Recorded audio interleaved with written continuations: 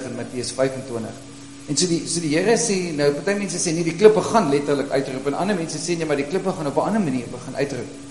Daar gaan eintlik waar die Engels sê, that the earth will vomit out its inhabitants.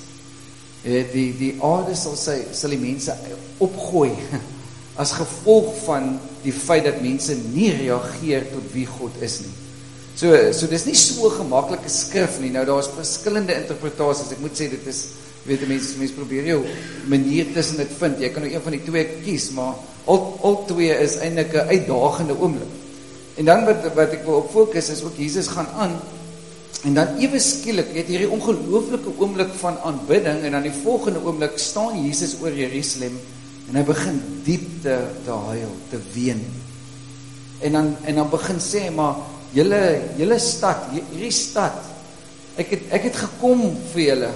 Ja, hy kom nog net uit hierdie aanbidding uit, en die Fariseërs sê, bly stil, en dan kyk hy oor die stad, en dan begin hy oor die stad, en hy sê, maar as julle net die profete ontvang het, as julle net my woord gehoor het, en dan kyk hy soos wat hy kyk, en begin diep huil oor die stad, dan begin hy sê, maar nie een van die klippe op julle gaan nie omgedolwe wees nie. En dan begin sien hy profeties wat oor Jerusalem gaan gebeur. Van 70 jaar na Jesus op aarde was, is Jerusalem letterlik op die grond platgevee. Daar was niks van die stad oor. En die enigste rede hoekom dit gebeur het, is omdat Jesus gesê het, julle het nie geken die tyd toe ek julle kom besoek het nie.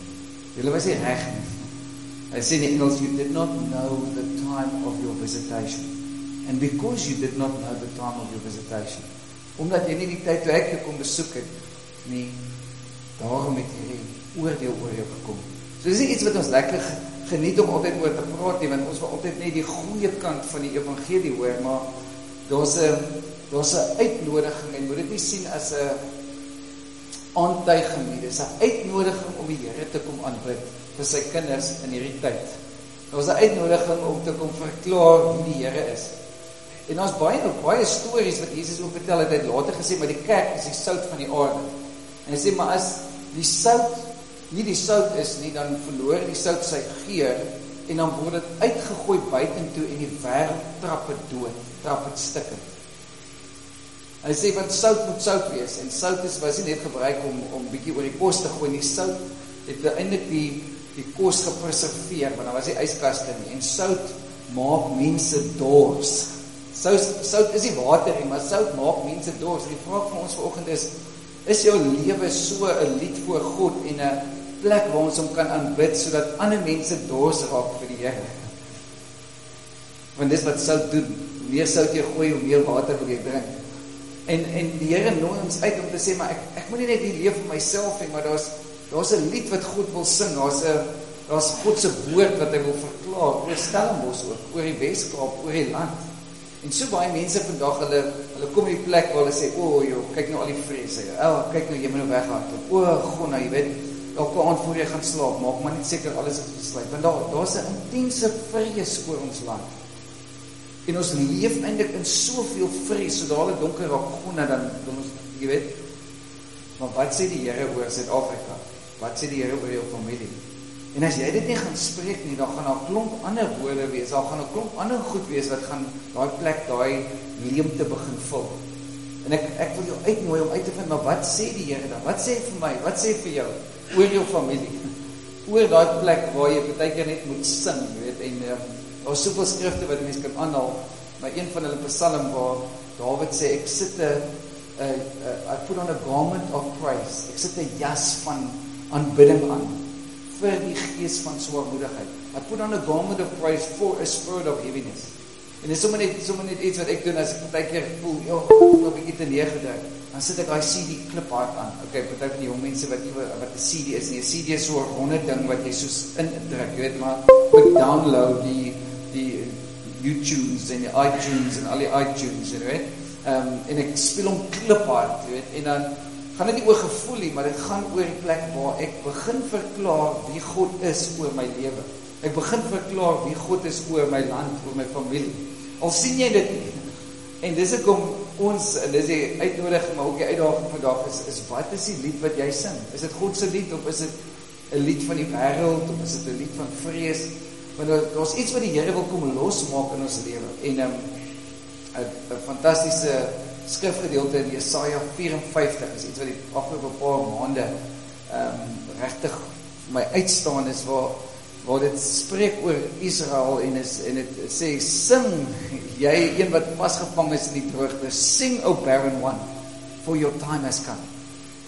Jy weet, as jy in Handelinge kyk, dan sê dit daar, toe hulle daar in die boekkamer was, en hulle was allemaal bang vir hulle lewe, jy weet, dan sê die Bybel, daar was 'n geluid van die hemel af losgelaat, en toe die Heilige Gees gekom, en dit was soos 'n wind wat gewaai het, klink soos 'n wind, maar die Here het 'n lied wat hy wil sing, en sê Jesaja 3 vers 17, dan sê die Here sing oor jou, die Here het 'n lied wat hy wil sing, en die Here wil hê ons as gelowiges moenie net dink in terme van die liedjies ek sing 3 liedjies as ek Sondag by mekaar kom en ag, dit was nou mooi, of nee, ek hou nie lekker van daai woorde nie.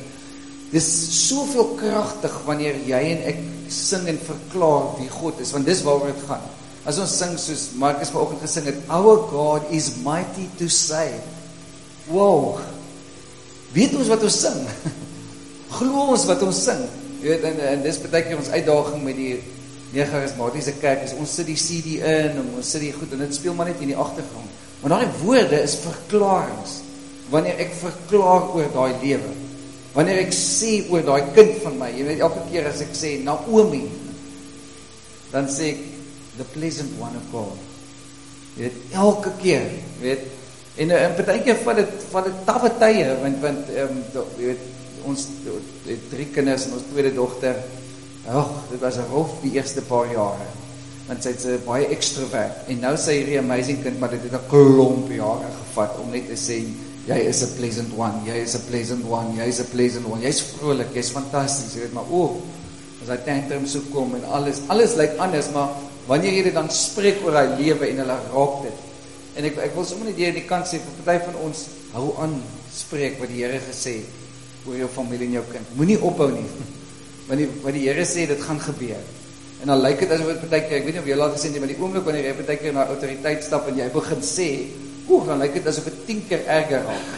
Want daai woord gaan getoets word oor jou eie lewe, maar ook oor die lewe van ander mense rondom jou. En dis hoekom profesie so kragtig is, wat God sê. Wat sê God oor jou lewe? Wat sê hy oor jou familie? Wat sê hy oor die dinge wat jy vir hom vra? Jy weet, ek het, toe ons in Indonesië was dit so amazing om net daar te wees.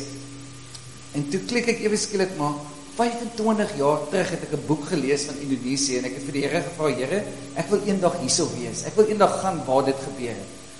En wow, 25 jaar terug se gebed het die Here nou beantwoord. En ek staan en ek is net soos like, oorweldig, en ek besef, maar Here, elke gebed gehoor, en elke ding, baie keer wanneer het gelyk het asof dit nie gaan gebeur nie, of baie keer wanneer jy dink, die Here het glad nie gehoor, hy het gehoor. En dis ook my Bybel sê, soek, klop, jy gaan vind. Maar dit beteken, nou gaan party deure toe wees, wat moet oopmaak, en nou gaan party oop deure wees, wat moet toegaan.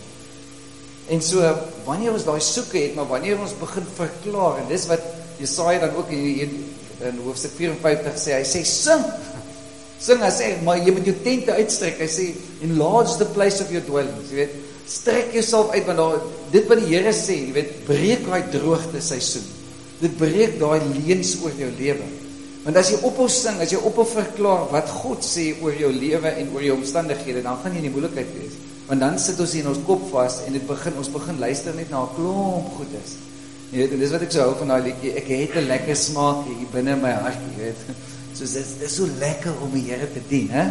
Robert, jy hou van daai liedjie, jy weet, ander mense wat dit is so baie soos ek en jy nie, so, maar dit is amazing, jy weet, net daai ritme van hierdie eenvoudige, wat het God in jou lewe kom doen?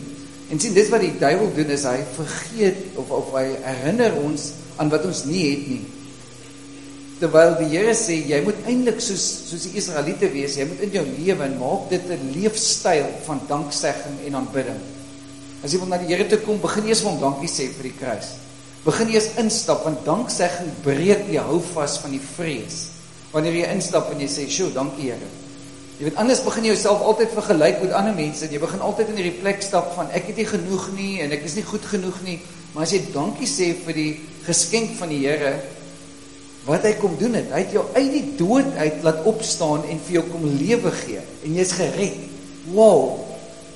Dis die grootste geskenk in die wêreld. Dis die grootste geskenk wat jy ooit kan hê, is dat jy vrygekoop is deur Jesus. Jy weet, maar ons raak so vasgevang in, ek het nou nie dit nie, en ek het daai 50 deurbrake nodig, maar eintlik het hy vir jou lewe gegee. Paulus en Sias sit in die tronk. En typies, ek sou so gewees het, ek sou nou net gedink het, jy weet, nou begin aanbid hulle, 12 uur die dag aanbid hulle die Here. En die tronkdeure swaai oop. Die wondertekens, hulle vra nie, Here asseblief, maak tog die deur oop. Here asseblief, ons moet net uitkom, ons is so bang vir ons lewens. Weet, maar al wat hulle doen, reg aan die middel, gaan op hulle knieë, lig hulle hande op en sê, Here, U is groot, U is almagtig. Die tronkdeure maak oop, al die tronkdeure maak oop, hulle kom nie eens agter die tronkdeure maak oop nie, want dit gaan nie oor die deurbraak nie. Dit gaan oor die feit dat God se teenwoordigheid saam met hulle is. Dan voor, jy weet, ek sou gesê, kom manne, die deur is op ons hol, jy weet, vat jou goedjies en trek vir Here, gaan, jy weet, daar gaan ons, jy weet, maak, jy weet, Here het ons vrygemaak. Nou dink hulle eers, hier is nou klomp mense wat nie gered is, en nou preek hulle eers die evangelie, lei die mense tot die Here, al die mense wat daar uitkom, koef, en dan gaan hulle rustig aan, jy weet. Nou dink jy soos, wow, weet, hoeveel van ons sou nie intens gewees het om te sê, die Here het 'n deurbraak gegee, kom ons hardloop, en dan skryf ons 3 boeke oor die test, getuienis wat ons het, jy weet. Die Here maak tronkdeure in jou lewe oop, sodat jy kan getuig, sodat jy kan verklaar, wat hy kom doen het in jou lewe. Hy gee nie net vir ons vryheid sodat ons kan vry wees nie. Hy het jou vrygemaak sodat jy 'n getuienis kan wees vir ander wat nog vrygemaak moet word. Kan julle amen sê? Okay? En so, ek wil julle bemoedig, maar julle ook uitnooi, want ons verskriklik leef in 'n atmosfeer van vrees en negativiteit. En dis nou wat die Christene moet verklaar, wat sê die Here? Wat sê God oor jou omstandighede? En dis hoekom Jesaja 54 so kragtig is, waar hy sê, sing. maar dit lyk nie so goed vir my nie, en ek is nou depressief, weet julle dat die wêreld in die weste sukkel ongelooflik met depressie, swaarmoedigheid. En ons sit baie daaraan toe aan van omstandighede of stres, maar baie van dit is net demonies. Daar is 'n gees van swaarmoedigheid. Daar is 'n gees wat baie keer in ons huise inkom, en nou loop ons net daar in en sê, jy weet, ek voel nie so lekker vandag nie. Dis dan wanneer jy moet sê, ek gaan autoriteit vat. Ek wil rondom hierdie plek stap. Ek wil verklaar wie God is. En dan is dit nie oor gevoel nie, maar dit gaan oor 'n plek, 'n posisie wat ons inneem om te sê wie die Here is oor ons lewens. Amen. En dit vat baie keer dat ons bietjie wakker skrik en baie keer bietjie sê, "Sjok, maar alles is nie net natuurlik nie. Alles is nie net 'n gevolg van goed nie." En ek is nie praat nou nie teen depressie of enigiets nie, want baie mense dink baie keer nee, jy weet jy. Dit is wel baie persoonlik vir baie mense, maar daar's ook 'n geestelike aspek. En almal van ons baie keer voel daai swaarmoedigheid. Almal van ons voel baie keer dan wil jy sommer net soos geïrriteerd raak, en dan wil jy sommer net soos jy wil sommer net praat oor daai persoon of daai persoon sleg sê, of jy wil, dan kom jy agter, maar iets is nie lekker hier binne nie. En dis dan wanneer jy moet stop en sê, Here, maar wys my hoe groot U is. Wys my daai lewe. Of as jy dan môreoggend by die werk instap om te sê, ek wil verklaar wie die Here is. Hy is groot, hy is almagtig. Ek werk vir hom, jy weet. Ek werk nie vir hierdie net omstandighede en alles wat hier gebeur, die Here gaan alles ten goeie laat meewerk vir die wat hom liefhet en die wat geroep is volgens sy doel. Weet maar wat is in jou mond elke dag? Want dit gaan bepaal waartoe die skip gaan, sê Jakobus. Dis daai lewe wat gee, want die roer van die skip, nou jy kan nie roer sê nie. Sê vir jou weerman roer. Roer, okay? Roer, okay? Die roer van die skip bepaal waartoe die skip gaan. En so, as jy sukkel daarmee, sit die skrifgedeelte teen die muur op, sit verklaar elke oggend. Jy weet, ek het soos toe ek begin het was, ek het verskriklik gesukkel met depressie toe ek op skool was, maar niemand het daarvan geweet nie. En toe al wat ek gaan doen het, is ek het al die skrifgedeeltes wat die Here gesê het oor sy vreugde, oor sy lewe, oor sy vrede, ek het hulle opgeplak, 120 van hulle, en ek het hulle begin memoriseer. En ek het gesê, groter is ek, ken hulle nou, die eerste een is, greater is He that is in us than He that is in the world. Because I am God's workmanship created in Christ Jesus for good works. Because I've been crucified with Christ, it's no longer I who live, but Christ who lives inside of me. And I know that God will work all things together for good to those who love Him, or are called according to His purpose. Because no height, no depth, no power, no principality can separate me from the love of God which is in Christ Jesus. I have not chosen him, but he's chosen me so that I should go and bear fruit that remains. En dit is net die eerste 7 verse. Maar ek kan al 120 nog vir julle opstaan, sê. Hoekom? Want ek gaan glo wat God sê. Ek gaan verklaar wat God sê. En dit beteken, ek moet daai skrif oor my spreek, op my deure plak, en verklaar. Dis wat die Here sê. Ek het 'n vriend wat lekker mal is vir Jesus, ons moet almal 'n bietjie mal wees vir Jesus, maar hy sal die skrifgedeeltes vat en 'n stukkie papier skryf en dan druk hy dit onder die mense se beddens in en hy druk dit in oral en dan vat hy 50 skrifte en dan hoor hy by die Here wat is die skrif vir daai ou wat nie gered is nie en dan druk hy dit daar en dan steek hy dit daar weg en dan kom mense agter, wat gaan nou hier aan, hierso kry hulle al hierdie papiertjies, en dan verklaar hy dit oor hulle, en ek onthou ons was een keer in Engeland, ek was daar saam met Angus en ons het die aand was dit hierdie pastoor en sy vrou en toe het ek net die krag gesien van die woord wat ons kan spreek oor mense se lewe en sy kinders, hy het 3 kinders, die 3 kinders was weg vir die naweek by een of ander kamp of iets, maar die een kind het glad nie geglo in die Here nie en ek en Angus het geslaap in hierdie kamer van hierdie seun en dis nou seker 12 jaar terug. En ons het daar gestaan en in die middel van die nag toe maak die Here my wakker en hy gee vir my 2 skrifgedeeltes. En ek dink, sjoe, jy weet, dis amazing maar, en ek besef toe, maar dis vir hierdie ou. En ek bid toe dit net in en ek skryf dit op 'n stuk papier neer en ek trek dit daar onder sy bed weg en ek dink jy het dit ooit gekry nie. Maar seker 6, 7 jaar later, een aand staan ek hier in die kerk en ek loop op en daar's 'n hele ry mense wat hulle harte vir die Here gee en wat weer terugkom na die Here toe. En daar's een ouetjie en terwyl hy voor my staan, kom hierdie 2 skrifte en hierdie hele gebeurtenis wat daar in Engeland gebeur het, kom op in my kop. En ek sê vir hom, weet jy wat ek wil vir jou, ek weet nie, maar ek wil net vir jou 2 skrifte gee. En ek gee dit vir hom. En die ou begin huil en hy begin preek. En ek sê maar, wie is jy? Nee, hy sê toe maar, gaan hy sy naam sê, hy sê Pieter. Hy sê, waar kom jy vandaan? Hy sê, nee, ek kom van Engeland af. Hy sê, waar bly jy? Nee, hy sê, my pa is pastoor. Het jare lang daar gerebelleer teen die roeping van die Here op my lewe. Maar jy gee nou vir my hierdie 2 skrifte. Ek sê, ek was ook een keer in Engeland, wat is jou pa se naam? En hy sê die naam. Ek sê, nee, ek het al in jou huis gebly. Ek sê, jy die oudste seun? Hy sê, ja. Ek sê, ek het al in jou bed geslaap. En hierdie 2 skrifte wat ek nou gee, en toe besef ek, hoeveel jaar later staan die ou voor my, en dis die ou op die bed ek geslaap het, wat daai spesifieke woord, wat die Here gegee het. Nou, as jy Christen is, dit gebeur baie. Ek het net in hierdie week, was dit nou laas week, sit ek met 'n ou, nou sit ek praat ons, en ons praat, en die ou sê, ja, maar, hy glo nie die Here praat met hom nie, maar die Here praat deur hom, en toe op skool was al een dag wat iemand gekom het en geprofeteer het oor hom. Nou praat ons so aan die einde van die gesels, kom ons aan en ek sê vir hom, okay, so jy het vir die eerste span vir boys daar gespeel daai tyd en stuff en weet jy wat, ek was actually daar toe Sean Erasmus daar was en so en ek was een aand daar by 'n aanbiddingsgeleentheid. Ek het daar gepraat, hy het my genooi om te kom praat en dit was net so vir julle interskole en die ou se oë begin rig. Hy sê, Dis jy wat het oor my gespreek. Dis ek onthou, jy daar agter gestaan in die hoek, al die eerste span manne het hier voor gestaan en almal was so trots en jy daar agter gestaan met Johannes op lig en toe ek Here het my gesê gaan loop tot daar agter en sê vir daai ou dit. Jy weet en hier nou hele ruk later, jy weet sit die ou hier aan die tafel. Ek dink soos like, wow, jy weet. Daar so die ou A-team, die ou het altyd gesê, I love it when a plan comes together, okay? I love it when God's plans comes together, jy weet. En dis so amazing, wanneer jy sien die krag van wat ons spreek, en die krag van God se woord, die krag van profesie, en as party van julle wat daai ou woorde moet gaan uithaal wat die Here gesê het, want ons vergeet dit.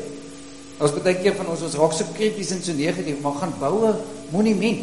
Dis hoekom toe die Jode gaan deur die Jordaanrivier, en die eerste ding wat Joshua hulle gedoen het, is sê, bou 'n monument, bou 'n memorial stone, soos die Engels sê. Dan vat hulle al die klippe, dan sit hulle, pak hulle daarop, en dan vir al die generasies wat daarna verbykom, stop en sê, joh, wat is hierdie klomp hoop klippe hier so langs die Jordaan? Dan sê hulle, kom ons vertel vir julle, hoe die Here ons deur die Jordaan gelei het. En as Christene het ons nie dit nie, want ons gaan partykeer net so deur die lewe, maar ek wil jou aanmoedig, vat 'n boek, skryf al die getuienisse wat die Here doen, skryf dit neer. En as jy so aanmoedig voel, dan haal jy daai boek uit, dan lees jy dit, dan sê jy, ek wil vir jou sê, duiwel, dis wat die Here gedoen het, en ek herinner jou, dat jy is verloor. So, dis ook om ons 'n Bybel het, jy weet, jy lees net dan sê, wow, kyk wat het goed gedoen, jy kan in danksegging in dit instap, en dit neem vir jouself, weet, maar die duiwel kom, vertel van ons leuns. En daar by hom Angus op die plaas, is iets wat ek geleer het by hom is, jy weet, hy het 'n gebedskamer, en as jy daar in die gebedskamer instap, dan op al die mure is daar net getuienisse, foto's, goeders. Hy sê, ek kan nie depressief raak nie, want ek is omring deur die getuienis van die Here. Dan is daar 'n krik, dan vertel ek weer die storie van daai meisie wat gebid is, en sy het opgestaan, en sy het begin loop, wat nie kon loop nie. En dan sê ek van, hierdie een, kyk hierdie getuienis, die Here het daai een, kon glad nie hoor nie, die Here het daar genees. En kyk hierso, het ons gebid, ons gevoel ons gaan doodgaan, maar halleluja, ons het nie. Jy weet, en dan begin hy so, en dan so 3 ure later, dan soos nou die een kamer se foto's en goeders. Nou die Hebreë sê, hardloop die wedloop, jy is omring deur 'n skare van getuienisse. Dis nie net die getuienisse in die Bybel nie, wat sê, go for it, go for it. Dis die getuienis in jou eie lewe. As ons vergeet, want die duiwel kom steel. En dis hoekom as die profete in die land stil raak, en ons is in 'n krisis in Suid-Afrika, want die kerk se stem het stil geraak. Nou Vrydagmiddag kry ons iemand wat lief is vir die Here, die Chief Justice. Sy stem is nie stil nie. Hy staan op vir die Here. Christen, 'n radikale Christen, wat sê, hierdie land behoort aan die Here. En ons mense wat opstaan, ons mense wat sê, dis wat God sê. En partykeer begin dit net in jou eie lewe, om te sê, dis wat God sê. En dis, Dawid het dit die hele tyd gedoen. Wees stil my siel, en weet dat hy God is. Hy het tot sy eie emosies gespreek. Hy het gesê, dis die dag wat die Here gemaak het. This is the day the Lord has made. I will rejoice and be glad in it. Woo! Ja, daar's 'n ou wat in Suid-Korea, massiewe kerk en meer as 1 miljoen mense. Dis hulle van Sjoeg, jy's so besig. Wat doen jy as jy so besig is? Hy sê, as ek weet ek het 'n besige dag, dan staan ek 1 uur vroeër op, want ek het die Here meer nodig vandag. As ons besig is, dan kanselleer ons ons stilte tyd, ons kanselleer al die ander goeders, want ons het 'n besige skedule vandag. Maar hoe nodig het ons eintlik die Here? En die rede hoekom ons God herinner aan sy beloftes, is nie omdat God vergeet nie. Dink as jy het vergeet. Ek vergeet. Want ons raak so vasgevang in die omstandighede, en dis hoekom om die Here te loof en aanbid is so kragtig, want jy verklaar wie hy is. Elke Sondagoggend as ons hier kom, dan is dit nie net, ek het sing nou hierdie liedjie, want dis net in my intimiteit met die Here nie. Dis wanneer ons ook saamkom en verklaar, wie's God oor Stellenbosch, wie's God oor Suid-Afrika, en die klippe gaan nie skree nie. Daar's mense hierso wat verklaar wie hy is. Wow, en ons God is groot, hy's magtig om te red. Dis 'n goeie plek om amen te sê. Okay, as jy nie begin amen sê, nou gaan ek is nog net steeds besig met die inleiding, ek is nog glad nie waar ek wil uitkom nie, okay. Maar so Jesus stap het hier in, en ons sien nou hierdie profesie wat hy gee oor Jerusalem. Hy sê, as julle net die profete geluister het na die profete, want saam met die sang is die profetiese stem van die Here wat voortgaan. En dis hoekom Paulus skryf later in 1 Korintiërs, dan sê hy, moenie niks maak van profesie nie. En as jy iets wil gaan doen 'n huiswerk. Een van die grootste getuienisse van die feit dat die Bybel die waarheid is om te gaan studeer na die profeseë wat die Bybel gegee het oor Jesus. As jy dit gaan jou seker 6 maande vat, as jy deur almal van hulle werk. Maar baie duidelike skrifte wat presies gesê het, waar Jesus vandaan gaan kom, hoe hy gaan leef, honderde jare voor hy gekom het. En as jy net Bybelse profesie gaan kyk, en dan sien wat die Messias kom doen, dan is dit net soos like, wow, dis hoekom ons die Ou Testament nodig het, want die Ou Testament wys ons na die kruis toe, maar kom verduidelik vir ons, want ons het eintlik geen idee wat regtig op die kruis gebeur het nie. Dis hoekom jy na hierdie klomp profeseë kan gaan kyk en sê die Here was presies oor sy tydsberekening. Dis hoekom as Jesus na die aarde toe kom, in die boek van Johannes praat spesifiek, dan sê hoeveel keer? Ek het gekom vir 1 uur. Ek het gekom vir hierdie tyd. En dis asof hy die God se tydsberekening presies soos in plek geval het vir Jesus om te kom vir een dag, wanneer hy 33 jaar oud is en aan die kruis gaan sterf, en hy sê daar woorde, dit is volbring. Dieselfde woorde wat die hoëpriester geroep het oor daai stoel, as hy die bloed gesê het, elke jaar, as hy die bloed gegooi het in die heilige van heiliges, dan sê net maar, it is finished, dis volbring. Hy gooi die bloed oor hy stoel, en hy sê, dis klaar, dis presies dieselfde woorde, presies dieselfde tyd, 3 uur in die middag, dat Jesus verklaar, dit is volbring. Jo, elke woord wat hy gesê het, 7 keer op die kruis, was woorde wat al in die Ou Testament geprofeteer is. Ek is dors, of ek het op 'n donkie gekom. Ons leef nie met 'n God wat nie vir ons ook wil sê wat in die toekoms gaan gebeur. En daarom is dit so belangrik dat ek en jy begin aanhang, wat sê God oor jou lewe, wat sê God oor ons dorp, wat sê God oor jou familie, en staan daarop. Jy weet, as jy kinders het wat klein is, dan hanteer jy hulle anders, maar as hulle begin tieners raak, dan moet jy hard staan op baie woorde. Hy tye wanneer het so 'n bietjie rof gaan, wanneer jy net dink, jy weet, halleluja, jy weet. Maar dis wanneer jy op die woord van die Here moet staan, dis wanneer jy dit moet spreek, skryf dit neer, moet dit nie vergeet nie, aanbid dit en spreek dit oor haar lewens, net soos daai ouetjie daar in Londen, daai woord wat ek daai aand gebid het, en die volgende oggend het ek dit met sy ouers gedeel aan die tafel, en ek gesê, dis wat die Here vir my gesê het, moenie moed verloor nie, hy gaan na die Here toe kom. En ek onthou die ma het net so, die lip het net so begin bewe, en net gesê, joh, weet, die kind is in soveel rebellie, dit is so onmoontlik, alles dit ek glad nie, hy rebelleer heeltemal teen die Here. Maar weet, God se woord is amazing. God kan nie jokkie, hy is nie 'n leienaar nie. En as jy sy woord begin spreek, eerstens oor jou eie lewe, dis hoekom die skrif so belangrik is, dat ons die skrif ken. Wat sê God oor jou? Wat sê God oor ons? En wanneer jy dit begin verklaar, dan begin sy profetiese stem ook gehoor word oor jou lewe, en jy stap in dit en sê, ja Here, ek wil dit hê.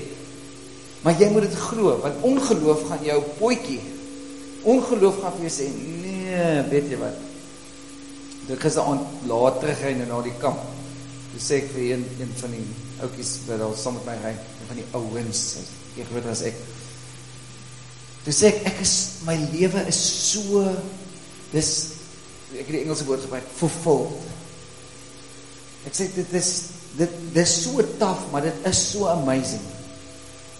Want 30 jaar terug, toe ek op bekering gekom het, het die Here vir my gesê, wat ek gaan doen. Hy het vir my gesê, jy gaan na nasies toe. Ek het gehakel, ek kon nie praat vir mense, ek wil een persoon nie. Toe ek gevul is met die Heilige Gees, toe breek die Here daai ding oor my lewe, daai vrees, en toe sê, jy gaan begin praat, en toe sê ek, maar jy gaan by verskillende nasies praat. En ek het net gelag, ek het gedink, Here, jy maak 'n grap. Want weet jy wat?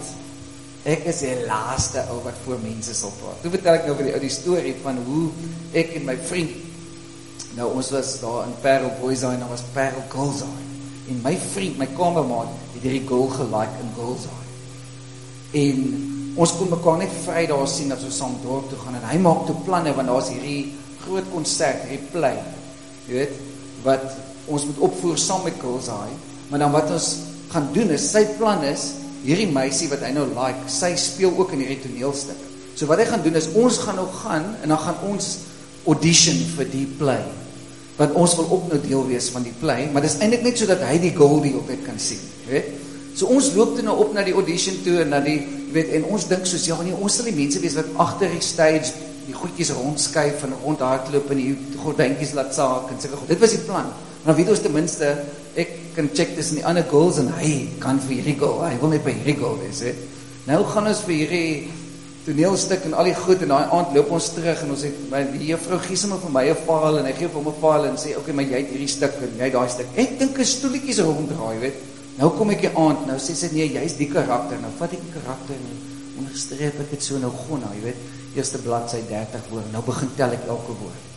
'n Paar honderde woorde. Ek dink soos wat, nou sneek ek op na hom toe die aand, nou ruil ek die files om. Jy weet, want ek besef toe sy karakter wat hy speel is baie minder as my karakter, jy weet. Maar toe die aand toe swap hy dit weer om, want toe het hy nou klaar gesien, ek het die file, jy weet, en hierso besef ek, gonna, jy weet, ek gaan voor mense moet praat. Jy weet, nou bid ek.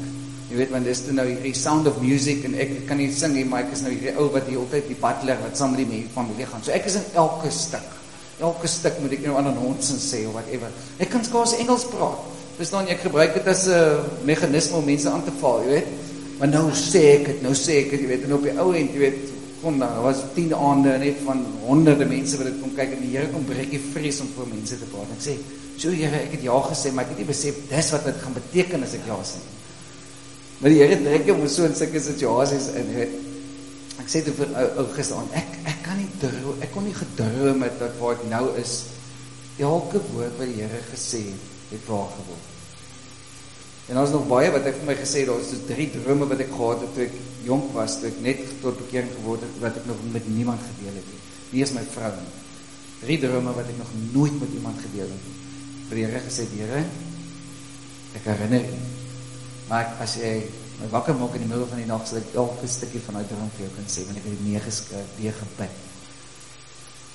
En wat 'n voorreg, dit wat die Here gesê 30 jaar terug, hy het gesê, jy gaan na baie lande toe. Ek was al amper by 60 lande om mense te verklaar van wie Jesus is.